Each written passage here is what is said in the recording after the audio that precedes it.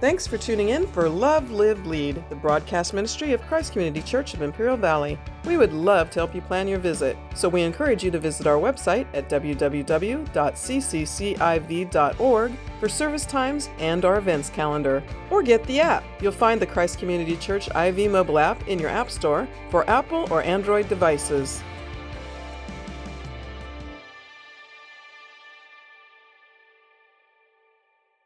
Paul, Silvanus, and Timothy to the church of the Thessalonians in God our Father and the Lord Jesus Christ. Grace to you and peace from God our Father and the Lord Jesus Christ. We ought always to give thanks to God for you, brothers, as is right, because your faith is growing abundantly, and the love of every one of you for one another is increasing. Therefore, we ourselves boast about you in the churches of God for your steadfastness and faith in all your persecution and in the afflictions that you are enduring.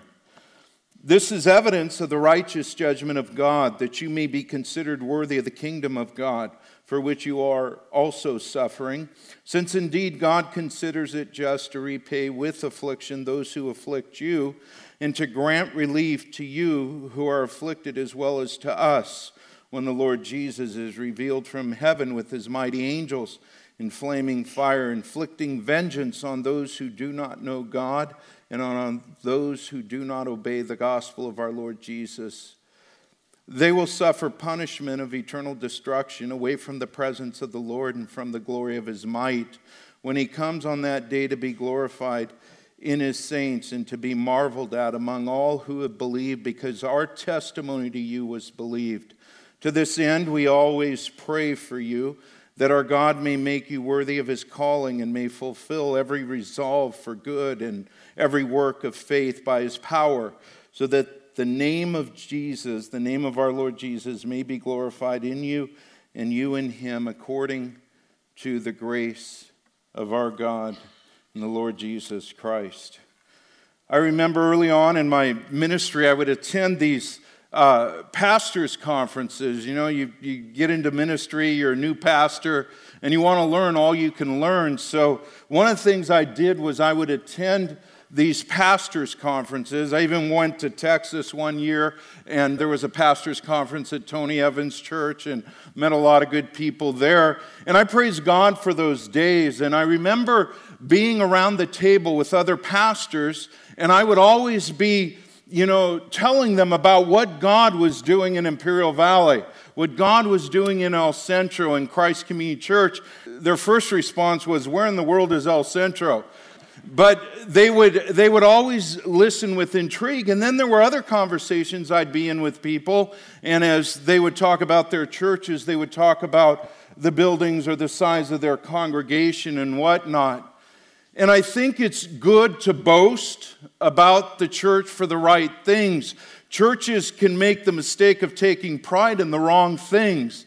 They can take pride in their large membership, the size of their church, the design of their church buildings, the social status of their attendees, the influence they wield in the community, and other things that I would consider myself to be superficial. The church in Thessalonica didn't have any of those things, and yet the Apostle Paul would boast on them. Look at verse 4. He says, "Therefore we ourselves boast about you in the churches of God for your steadfastness and faith in all your persecutions and in the afflictions that you are enduring." Paul was right to boast about them, but it was for the right things.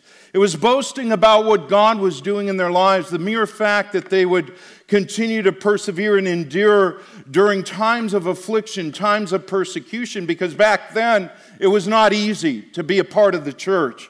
It was very, very difficult. Today we have easy membership pretty much because none of you are really facing much persecution, at least not yet.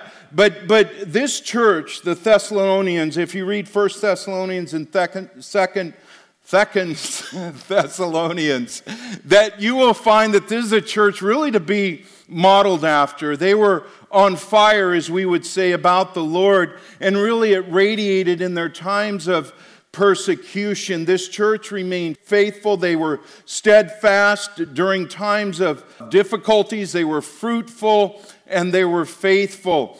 And as I look at this and we jump into chapter 1, I want you to see some of these things that kind of rise to the top about this church, and also the things that Paul was encouraging them in, such as the promise of justice that will come down the road. I think all of us as Christians, we have that part in us where that righteous indignation will crop up when injustices are committed. And Paul even deals with that really as an inspiration to them as they continue pushing forward and they face a world that's hostile and a world that is filled with injustices that take place towards Christians. Now, when we get into the greeting, those first two verses, I'm not going to rehash the background of the church in Thessalonica. If you want that, you can listen to Pastor Chris's message in 1 Thessalonians. His first message there gave background context to the church in Thessalonica. This letter, this epistle that Paul wrote, the Apostle Paul wrote, it was several months after the first epistle that he wrote. So when you look at 2 Thessalonians, it was not years down the road when it was written. It was written on the heels of 1 Thessalonians. You can listen to that message, but the only difference is in verse 2, where Paul would say in 1 Thessalonians, grace to you and peace. And he ends it there in the first epistle, but here he adds, grace to you and peace from God our Father and the Lord Jesus Christ. And I think that's significant as Paul would write to them again, knowing the difficulties that they were facing and wondering at times, where is God in all of this? That he would remind them that God is a fountain of grace. He is the source of our grace, and the more grace he gives out, he doesn't get any less empty. He has enough to provide grace for every single one of us for the rest of our lives. And that's important because as we face these things in this life here, the more we walk with the Lord and the more difficult things become, the more we realize we need the grace of God. You've heard that term before, without the grace of God, there go I, right? If it wasn't for the grace of God, there go I. And I think that's important to keep in mind in our Christian walk, because there's times where we may get tired. There's times where we may feel like walking away from it all. And we've seen that in the church through the years. We're going to be 25 years old at the end of this year. And through the years, we have seen people just say, man, I've had it. I'm done with it. They've been through maybe a divorce or something, and they just turn their back. They've never returned to the Lord from that. And I wake up in the morning, and I don't judge that. I say, man, if it wasn't for the grace of God, there go I. And so that's the main difference in the greeting. Everything else is word for word in that verses 1 and 2. And I find it fascinating that he would add to grace to you and peace, making sure it's from God our Father and the Lord Jesus Christ. That's where we go. It is the throne of grace. In Hebrews chapter 4, we are reminded that God's throne is the throne of grace to give us strength in our times of affliction. So as we jump into this first chapter and we see what Paul is writing here to the church, him and his companions, and they boast to the other churches about it, I want you to first note that Paul gives praise for their spiritual growth. He gives praise for their spiritual growth. He says, we ought always to give thanks to God for you, brothers, as is right, because your faith is growing abundantly and the love of every one of you for one another is increasing. He begins by praising them for their spiritual growth. I think that's good when he says we ought to. It is right to give thanks for their spiritual growth, and we should learn to do that. Sometimes, Paul isn't talking about something unhealthy here to where he's using flattery or putting them on a pedestal, but yet he's recognizing the grace of God in their life and how they're growing spiritually, and he's really giving them thanks for that. And ultimately, God gets the thanks for that, but we don't do that often enough, do we? I think when we see somebody, maybe it's one of our children, we see something where they're growing and they're beginning to progress in the things of the Lord, it's right that we should tell them, you know what, I thank God for what he's doing in your life. I thank God for how you're growing in the things of the Lord, and that becomes a source of encouragement. Too often we're thankless in our Christianity. We see somebody really growing and moving in the Lord, and there's sometimes I'll send a text. I know Pastor Chris and the other pastors do as well, that we'll send a text of encouragement and just, man, we thank God for what He's doing in your life today.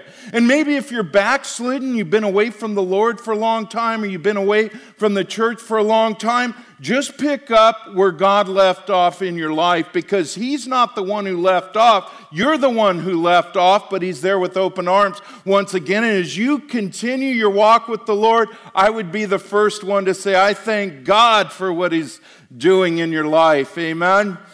And so look what He thanks them for. I mean, He praises them for this spiritual growth, but He says their faith is growing. He not only says their faith is growing, but growing abundantly. Now, imagine that in the midst of trying circumstances, that their faith isn't just sputtering along. It's actually growing abundantly. I think too often we don't understand that God uses the difficulties in our life for the most spiritual growth, right? I keep thinking I'm going to wake up one morning and I'm going to look like this superhero. I mean, why do I need to go to the gym, right? I mean, I'm praying, Lord, just when I get up one morning, I want a 32-inch waist. I'm not going to tell you I got a suit for Carissa's wedding the other day, and well, that's another story. You don't want to hear that, but it's the same with, nothing ain't going to happen if I don't do anything. Nothing ain't going to happen in your life unless difficulties come. And church in Thessalonica should be looked at as a church where, man, they weren't driven from the Lord. They were driven deeper in the things of God. Can you say that about your faith this morning? Can you really say that your faith is growing this morning? Hey, well, what do you mean? Well, you're talking more about the things of God? Is Jesus coming off your lips more than usual? Are you giving more to the work of God than to your own self now? Are you starting to center your attention on others and not so much yourself? Because when your faith grows, you see less of yourself and you see more of what God's doing. Are you serving? Are you involved in serving? Have you even made the effort to get into a community group or a life group, and join with other believers and things like that? There's evidences that our faith grows. People think faith is this abstract thing that you just can't define and you can't really see and everything. Oh, we can see our faith. Paul saw their faith growing abundantly. And how did he see that? He didn't see the inside of their heart. Didn't see their internal man, he saw the external, because what was happening internally was playing out externally. So their faith was growing, it commends them. And I like this one. Not only was their faith growing, but their love was increasing. Notice what he says, the love of every one of you. Every one of you. It wasn't, hey, the love of some of you for one another is increasing. He says the love of every one of you is increasing. This should be the way it is in the church, right? If there's any place somebody should be able to find real love, it's in the church, right? We live in a culture now where people are rejected, come from broken homes. If you were here for Noel G., the actor in Hollywood, I loved what he said. By the way, on Wednesday night, you can go back and listen to it. But, his parents abandoned him when he was 13 years old. And he lived on the street by himself, 13 to 15 years old. And then he went into a pastor's home. A pastor took him off the streets into his home.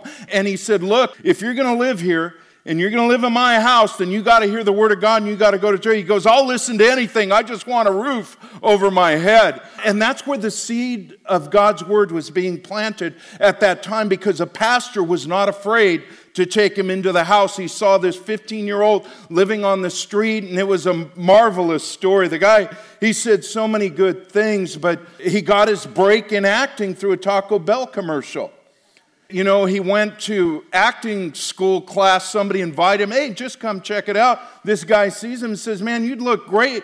You'd do great in a Taco Bell commercial. He goes, what? That fake Mexican food? I'm Mexican to the core. I'm a Latino. Don't insult me with all of that stuff. Then the guy told him how much he'd make, and he'd say, okay, just this one time. And that's how he got his break. But he was brought in, and the love of a pastor was seen to him. The love of God was shown to him really for the first time in his life. And now he goes around and he shares Christ. There's a lot of good things. You'll hear about that down the road. But he says the love of every one of you, all of you, your love is increasing. Can you say that today? That your love for others is increasing? Because you can sit in church and your heart can get cold, especially when people wear on you and people are needy and things like that. That's a trial in itself, but our love is supposed to increase in those times. And when somebody comes to Christ Community Church, I want them to run into enough people that they can't outrun love. Love is going to be, they're going to say, man, that's the most loving church I've ever gone to in my life. And they're loved on. And we're living in a hurting world that needs to be loved, right?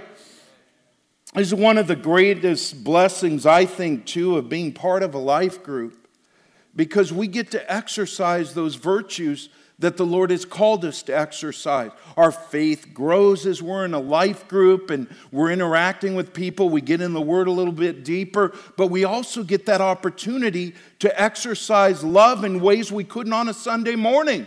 That God has poured His love into our hearts according to Romans chapter 5 through the Holy Spirit. And He pours this love into us. And when do we ever get a chance to pour it out?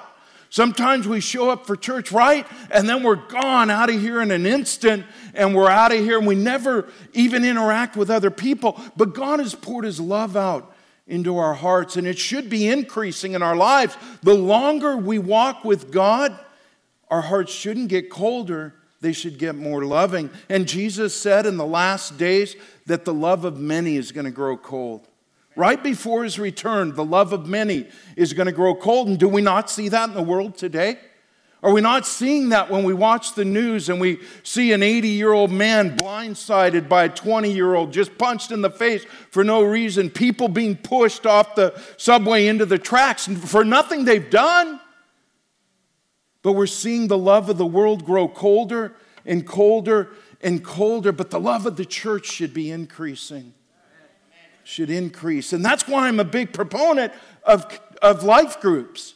Not because, hey, we want to see a bunch of life groups going, but in a congregation our size, I think there's only about 110 right now in life groups, and we have them at all times of the week. And you get to go there and you get to exercise those things that God has poured into you. So it doesn't grow stagnant like a pond with no outlet, but the things of God continue to refresh your soul as you pour out. Amen? There's not only this praise for spiritual growth, but there's also the proof of kingdom citizenship. I think this is important. It gets interesting here in verse 5. Look at verse 5. It says, this is evidence of the righteous judgment of God. Righteous judgment of God is not speaking of judgment against sin or judgment for anything bad or judgment towards the unbeliever. The righteous judgment of God, speaking of here, is speaking of His righteous decision to allow suffering to build up His people. God has chosen to build the character of His people through the difficulties they experience in this evil world. So the righteous judgment of God are His decisions to allow suffering into our own lives for our own good. Now, some of you, that may not click. You may have come out of a place where the evidence of God in my life is all the material things I own. No, we're going to get to, in a minute, what the evidence of this righteous judgment of God is in just a moment. But let me just say 3 quick things about suffering that are true of the true believers in their lives, all right? 1, suffering purges out the impurities in our heart. Suffering purges out the impurities in our heart. Isaiah chapter 1 verse 25 says, I will turn my hand against you. I will thoroughly purge away your dross and remove all your impurities. And that was written to backslidden Israel whose heart was way off base, and God had to send judgment in their lives to purge them of those impurities in their heart. And so suffering will always purge the impurities in a true believer's heart. Suffering also purifies our faith. In Romans chapter 5, verses 3 to 4, it says not only that, but we rejoice in our sufferings, knowing that suffering produces endurance. I don't know how the name it and claim it preachers deal with verses like this. I just don't. He says not only that, but we rejoice in our sufferings, knowing that suffering produces endurance, and endurance produces character, and character produces hope. So we see in that suffering will also purify our faith, but suffering also perfects our faith too. Without suffering, your faith cannot be perfected. In James chapter 1, verses 2 to 4, it says, "Count it all joy, my brothers, when you meet trials of various kinds. For you know that the testing of your faith produces steadfastness, and let steadfastness have its full effect, that you may be perfect and complete, lacking in nothing." That's what God wants out of us. We say it, right? We say, man, I want my faith to grow. But we don't like the instruments that God uses. We want our faith to grow our way, and human nature says, I'm going to take the path of least resistance. God says, no. I'm going to help you grow your faith. And I don't know anybody who's got rock solid faith who has not suffered at one point or another. Because that suffering has drilled down in their hearts a deep-bedded trust in God that no matter what is happening, I know when I come out the other end, I'm going to look prettier than when I went in. Right? Women know what I'm talking about when you go to the hairdresser and everything else, right? They got to put you under that hot, whatever it is, it looks like a helmet. And right, when the heat's turned up, man, the hair looks prettier, I guess. I mean, I'm not a hairdresser or anything. But this is the evidence of the righteous judgment of God. Just because God's people suffer persecution, rejected in this world, it doesn't mean that God isn't with them. In fact, it is the evidence that God is with them. It is the very evidence of His presence, the evidence of His presence. How many have ever heard the term, you've heard this saying before, if they were to call you to court and put you on the stand, would there be enough evidence to convict you as a Christian? In other words, if you were being tried for your Christianity and they dragged you in court, would there be enough evidence to convict you as a Christian? Well, in the church in Thessalonica, they would. And the evidence that's there is that through their endurance, they were faithful to God. So, fruitfulness. The question is this: is the evidence of the righteous judgment of God speaking about that which was said before, that their faith was growing and their love was increasing in the midst of persecution? Or is he speaking about what comes after that? This is the evidence of the righteous judgment of God, that you may be considered worthy of the kingdom of God for which you are now suffering. What is he speaking of? Well, I think it's both. I think that the evidence is first fruitfulness in persecution, amid persecution, fruitfulness in the midst of persecution. Look at verse 4. He says, "Therefore we ourselves boast about you in the churches of God for your steadfastness and faith in all your persecution and in the afflictions that you are now enduring." That you are enduring. So their fruitfulness is in the midst of the persecution. This becomes proof of kingdom citizenship.